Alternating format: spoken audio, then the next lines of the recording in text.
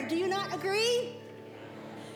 It certainly is. It's the time of year that families and friends get together. It's a time of wishing everyone good cheer, and it's a time of wonder. We have all these images around us of these idyllic rural settings, and everyone seems so happy and so generous.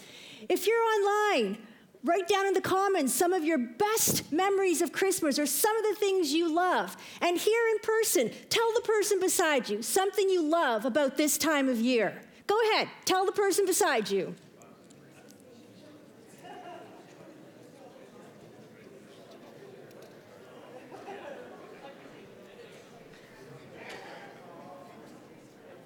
Yes, you can tell by the chatter that you agree with me that Christmas really is the best time of the year. Or is it?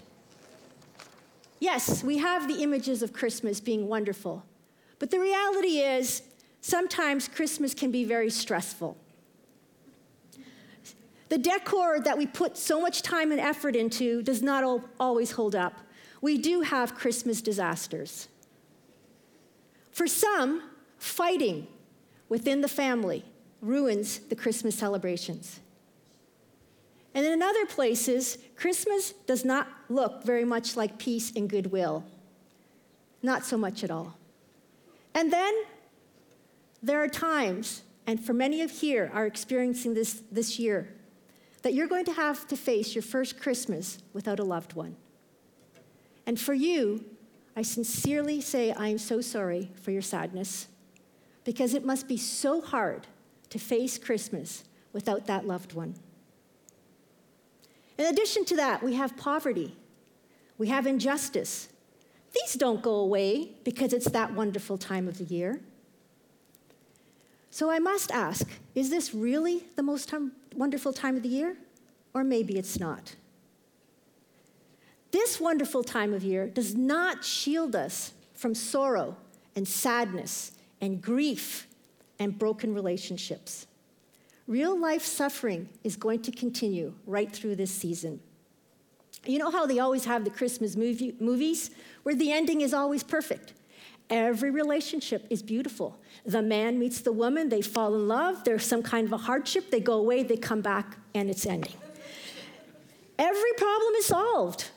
Everything happens in 60 minutes or in an hour and a half or whatever it is. But real life is not like that. Some of us are going to have to go through this season with grief. It's not going to go away.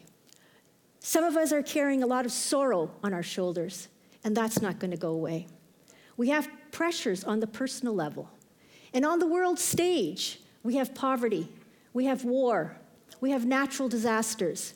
These things are not going away. So if that's the case, this is my question. What's the joy of Christmas? What is it that we spend about a month celebrating here in Canada? What does the tidings of great joy mean that we sing about? And I think for us to understand this joy, we need to look beyond the glittering, the idyllic, the enticing, and the welcoming. And we need to focus on the narrative of Jesus' birth. And now I know that sometimes you see these images of Jesus' birth and everything looks clean and happy and sterile. But the reality is the first nativity was anything but. It was probably dirty because it was a barn after all. It was probably dark because they didn't have electricity. It was probably cold because it would have been just like a hollowed out area next to a building. It wouldn't have had doors or anything like that. There was a lot of animals around, so it was probably humid and definitely smelly. Not what you would think an image of what we'd call the most wonderful time of the year. But we need to look at this, and we need to look at the scripture verses that was read to you this morning. But we're not going to look at it from the perspective of humans. We're going to look at it from the perspective of heaven. And we're going to see a dichotomy between the grandeur and the lowliness. From an earthly perspective, when we talk about this conversation between the angel and Mary, we see just that. We see a young woman in some far-off little village in obscurity having an encounter with an angel. But what about from heaven? What is heaven like as this is playing out on earth? Have you ever been part of something really big, like maybe planning a wedding? I think some of you are in that right now. Or maybe for you, it's not a wedding, but maybe it was you were planning a tournament of some sort. Or maybe at your work, you had this huge international project that you were working on. Or whatever it is. You put so much time and effort into it. You think so much about it. You think about all the details. You play through in your mind all the possible outcomes, and you work through all of them. You think of everything, and you prepare for it. And as the day approaches, it consumes you more and more and more because all your mind is on it. You're excited about it. You may be a little bit nervous about it, but this anticipation is there, and the time is coming. And then the day dawns. And it may be a little bit surreal for you, especially, I think, if it's a wedding. You think, wow, it's here. It's finally here. You've been planning it for 2 years. There's a buzz in the air. There may be a little bit of nervous excitement, but that's what it's like. And I imagine, maybe, this is what heaven was like when this was playing out on earth, when this angel came to speak to Mary. This conversation between the angel and Mary was in God's plan for generations, for centuries. It was foreshadowed right from the beginning of time. Jesus, God becoming human, the greatest dichotomy between grandeur and lowly. And we can see in the passage that was read to you earlier, a continually weaving of this grandeur and lowliness. So let's just quickly take a look at some of the parts of this passage. Of Luke 1, 26 to 38. First thing we notice is that it says, in the 6th month of Elizabeth's pregnancy. Stop. It was just a statement, in the 6th month of Elizabeth's pregnancy. Nothing major, but let's look at it a little bit more closely. In the previous chapter, we learned a little bit about Elizabeth. We learned that Elizabeth was approximately 90 years old. 90. 90-year-olds don't have babies. It's not common. This is a miracle. And you see how this great miracle is woven into something that's happening on earth. It's playing out, and it's so casual. It's just a statement, Elizabeth's pregnancy. And later on in the passage, the angel says to Mary, and Elizabeth, your relative, is also with child, the one who everyone thought was barren. For God's word will never fail. You see this grandeur. You see what's happening out in heaven, and it's playing out on earth, and it seems kind of small. It seems like just a one statement. But what a miracle has just taken place. And then there's Gabriel. Have you ever stopped to think about who is Gabriel? Gabriel is the angel that was sent to give Mary this news. He's mentioned in other places of the Bible. He's mentioned in Daniel, and he's mentioned in Luke. And in Luke, it says, he is the one that stands in the presence of God. And in Daniel, it says, Messiah the Prince was telling him, a man's voice says, Gabriel, go tell the man the meaning of the vision. So we see that Gabriel is not just any angel. He's actually named. And when you're thinking about angels, I want you to think about this one. In Matthew 26, when Jesus is in the Garden of Gethsemane, and the high priests have come to take him away, and then Peter cuts off the ear of the servant, and his disciples are trying to fight for him. He says, do you not know that I can call on my Father, and he will put at my disposal more than 12 legions of angels? Do you know what 12 legions is? I didn't either. I had to look it up. It's about 72,000. Okay, so here's Jesus standing and saying, do you not know that at a moment's notice, I can have 72,000 angels at my disposal? That's a lot. And we see Gabriel. Out of 72,000, Gabriel is chosen to send this message. He is in the presence of God. He is a mighty angel, and this is big news. From heaven's perspective, this is big, big news. This is great celebration. This is something that they've been anticipating and waiting, and the time has come. It's unfolding. Gabriel is coming down to tell Mary. So they send Gabriel. They don't send an unnamed angel. This is pretty magnificent. This is grandeur coming down in lowliness. And I want to talk a little bit how magnificent might that be in heaven.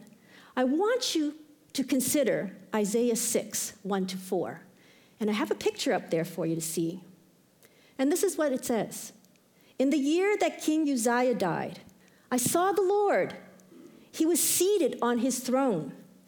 His robe filled the temple, and he was highly honored. Above him were seraphs, or in other words, angels. Each of them had 6 wings. With 2 they covered their faces, with 2 wings they covered their feet, and with 2 wings they were flying. And they were crying out to one another, Holy, holy, holy is the Lord who rules over all. The whole earth is full of his glory, and the sound of the voices caused the stone doorframe to shake. The temple was filled with smoke. Take a few seconds, if you have to close your eyes, and try to imagine that in your mind. How magnificent is heaven? How magnificent is God that all these angels are crying day and night, Holy, holy are you, Lord.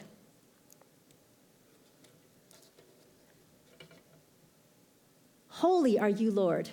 How magnificent. And the temple was filled with smoke. I think if we walked into that setting, we'd probably fall down and feel like an ant. So tiny. But that's not everything in this passage. We notice in this passage, Chris, can I just ask you to back up one slide? Sorry. Another one? One more? Thank you. Sorry about that. We also point out, I want you to point out Nazareth there. It's in a village. But where does this angel come to? He comes to Galilee. He didn't go to the center of civilization. He didn't go to a vogue place like Paris. Like everybody wants to go to Paris. Or Australia. But who wants to go to Ponta Delgada? Where is that place? Okay? He didn't go to a place like that. He didn't go to a place where it is the center of power. He went to some obscure little village. But what do we learn about Nazareth? In John 1, it says, can anything good come out of Nazareth? Was the question that somebody asked. And in Matthew 2, it also refers to Jesus. He shall be called a Nazarene. Do you see how God in heaven has put this plan into action, and he's been foreshadowing it for centuries, and it's all coming out. It's like that big event you planned, and it's the day of. All the pieces are falling in place. Okay? Jesus was going to be a Nazarene. That was prophesied. And lo and behold, where does the angel come to? Nazareth. And then we come to the virgin. In Isaiah 7:14, it says, therefore, the Lord himself will give you a sign. Behold, a virgin shall conceive and bear a son and call his name Emmanuel. Just for a second, what might Mary have figured out when she thought upon these words that the angel gave her, and she understood, hey, I'm that virgin. That's amazing. Like, I'm the one that God has chosen. I'm the one that they've been talking about since I was a child, growing up as a Jewish young lady, learning every time I went to the synagogue. And all the hope of Jewish people is on this Messiah that's coming. And I'm that virgin. That must have been amazing. This is another miracle in itself. The grandeur of heaven coming down to the lowliness of earth. And then we have the descendant of David. Well, we find out through this story that Mary is engaged to Joseph, who is a descendant of David. And in Jeremiah, it says, the days are coming, declares the Lord, when I will raise up for David a righteous branch, a king who will reign wisely and do what is just and right. So again, another detail. Just like your big event that you're planning, all the details have been thought of, and they're coming together. This is not a random telling of a story. It is God's most final, most complete, It's God's greatest plan to redeem the world from its fallen state. It's the fulfillment of thousands of years of prophecy are pointing to this moment. It is God's intentional, carefully planned, self-sacrificing, loving plan to eradicate the dominance of evil. This is awesome grandeur coming to us in great humility. Now, can I have the next slide?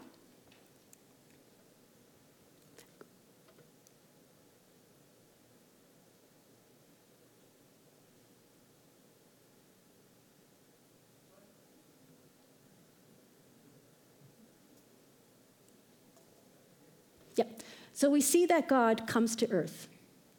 But he doesn't just come to earth. He comes as an infant. And now I want you just to put your attention to the screens for this little video.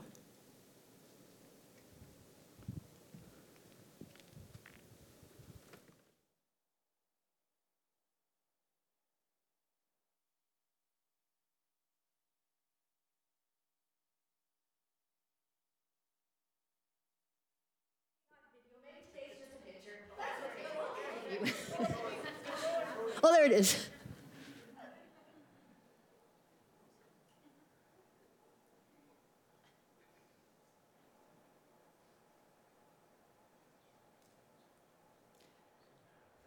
I want you to look at that video. Some of you are probably thinking, oh, it's so cute.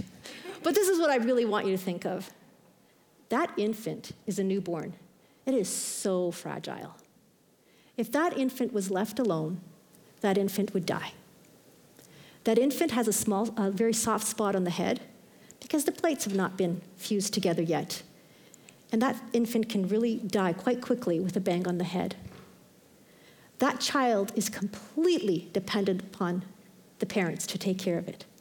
And I think about that. And I think about the angel coming to Mary. And I'm thinking about what it's like in heaven. That God is willing to come as an infant. I mean, this is God. He created everything. He could have come in any way he wanted. Why didn't he just come as an adult? Why did he choose to come as an infant? How much humility does this take on God's part? Coming as an infant means he's coming as one of the most vulnerable people in our society, the unborn and the newborn. He's helpless and he's vulnerable. In a relationship between a parent and an infant, it is the parent that has the power, and it is the parent who holds control.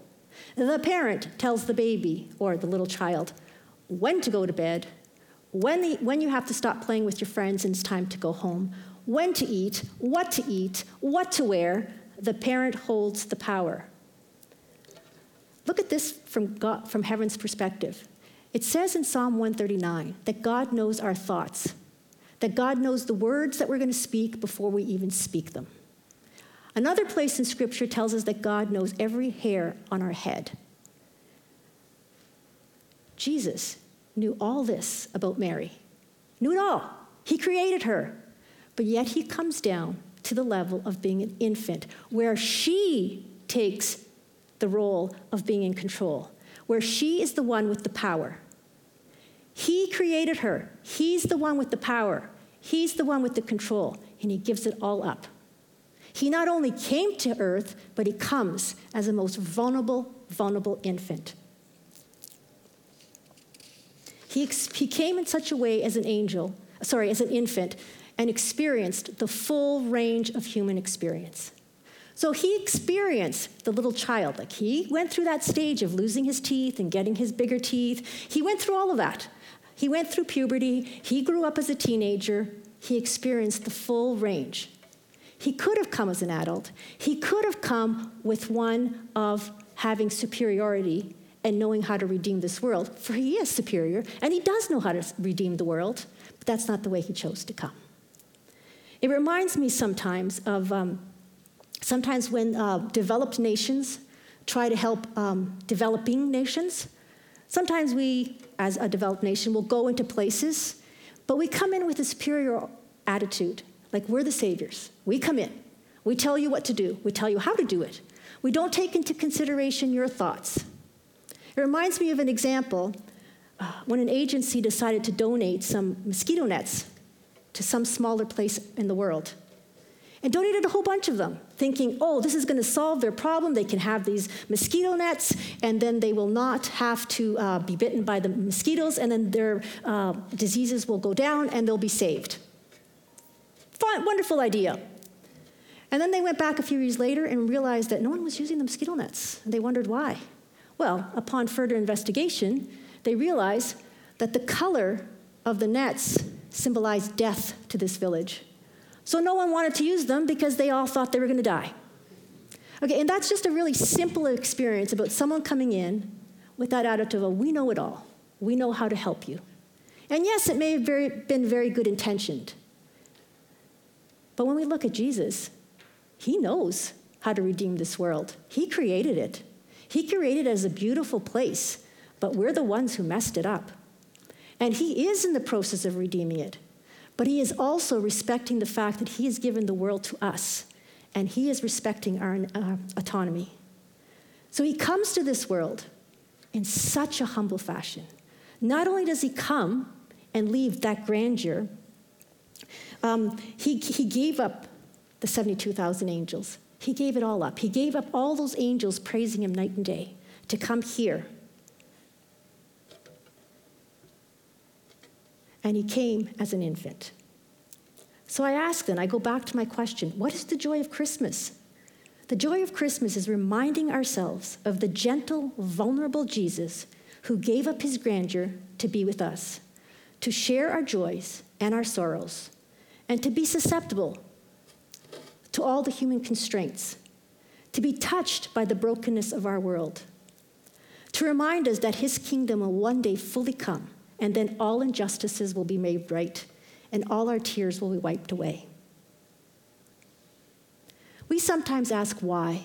Why, God? Why? Why did you allow my mother to die? Why, God, did I lose my job? Why am I facing this illness? We have anguish. Just this week, I was asked to pray for a family whose 16-year-old son took his life, just this week. And I pondered that, and I was so sad. I was thinking to myself, this is the most wonderful time of the year. But yet, there was one young man who was so desperate, who had no hope, that he took his life. And of that family, how broken are they at this time? We want the answer to that question, why? Why? Because we think that when we get that answer, we'll be okay. But Jesus says, the world is broken, and suffering comes in this world. But I'm going to come to you, and I'm going to be with you. Not in a dominant way, but in a very humble way. And he comes alongside us, and he shares our sorrow. He's shown us by doing it himself. And now that he's gone to heaven and he's left his spirit behind, he's still with us in our sorrows, in our joys, in our griefs. He's with us. So as I ponder this, I think to myself, what is the fitting response to this? Let's look at what Mary said. Mary responded, I am the Lord's servant. May everything you have said about me come true. And the angel left her. Her response was complete submission and worship. And later on in the chapter, it says, Mary says, my soul gives glory to the Lord, and my spirit rejoices in God, my Savior. And she goes on to explain what God has done for her. And she goes on to say, the mighty one who has done great things for me, his name is holy. She got it. She was an uneducated person. She had a sheltered lifestyle, because women had sheltered lifestyles in those days. They were not educated. But she was able to make the connections between the prophecies and the announcement of the birth of Jesus. She understood that this was the Messiah. She understood that she was the virgin. God gave her a glimpse of his big picture, and she was able to make the connections of the Old Testament prophecy. Compare that with the religious leaders of the day. They were very educated. They had all kinds of privileges. They were not sheltered. They were exposed to all kinds of information, so they knew better. But then when Jesus was standing right in front of them, they didn't recognize him as the Messiah. You see, it's because their hearts were very different. Mary was very humble. The Pharisees were not. And if you look at Mary, you can say, she said, "My heart rejoices in God." But her life was not joyful. I mean, there were many moments of joy in her life, but the Bible records that things were tough for her. I mean, she was probably just an ordinary person doing ordinary things of life, and all of a sudden, she has this visit from an angel, and everything changes. So shortly after everyone finds out she's pregnant, her fiancé wants to divorce her. Definitely not happy. That was not a happy time for her. That would have been a very difficult time for her. And then comes the time when the child's about to be born. Oh my goodness. Of any time this could have happened, it happens late in her pregnancy. She has to go to Bethlehem. She has to travel there with her husband, Joseph. He did decide to marry her, to be registered because a census is being taken. So everybody in that line, that family line, has to go to Bethlehem. This is hard treading. This is donkey. This takes about 9 days of travel. And probably for them, it took a little longer because she was probably not walking as fast as everyone else. And they get to Bethlehem, and there's no place for them. But wait a second, I ask. What happened to Joseph's family? They had to make the same trek. Where were they in Bethlehem? This is Near East, Middle Eastern culture. Hospitality is one of the greatest values. Was there not anybody who could say, "Hey, take my room," or "Hey, we'll shove over and make room for you"? We're talking about a culture where hospitality is key.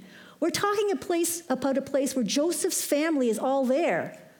None of them, not one, was able to say, "Hey, come and live with us." Well, they were living under a cloud of shame because everyone thought that Mary's pregnancy happened before they were married. Definitely hard times that they went by. Mary could have said, "Why, God? I obeyed you, and now my life is terrible."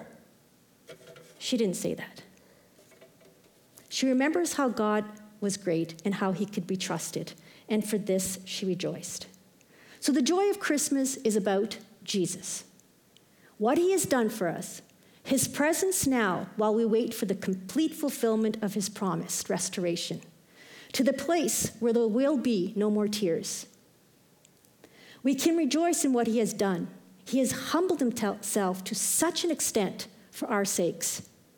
God, the amazing, omnipotent, omnipresent God who created everything, God all-powerful, God all-holy, comes to dwell among us. He comes to sit with us in our joys and our sorrows.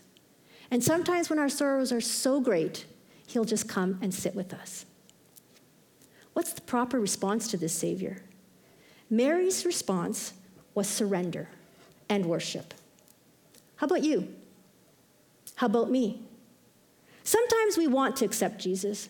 Sometimes we want a little bit of Jesus in our lives, but we want that image of that little infant where we keep the control, where we're the ones to tell Jesus when to come into our lives, what to be involved in, and when to stay away. That's not what Mary did. And that infant is no longer an infant. The religious leaders of Mary's day remained in control. They missed out on the Messiah. So the answer to our question that we posed at the beginning, what is the joy of Christmas? The joy of Christmas is Jesus. It's reminding ourselves that Jesus is with us, even in the times of our sorrow. And the proper response to that is complete surrender and worship. So let us worship him now. Thank you.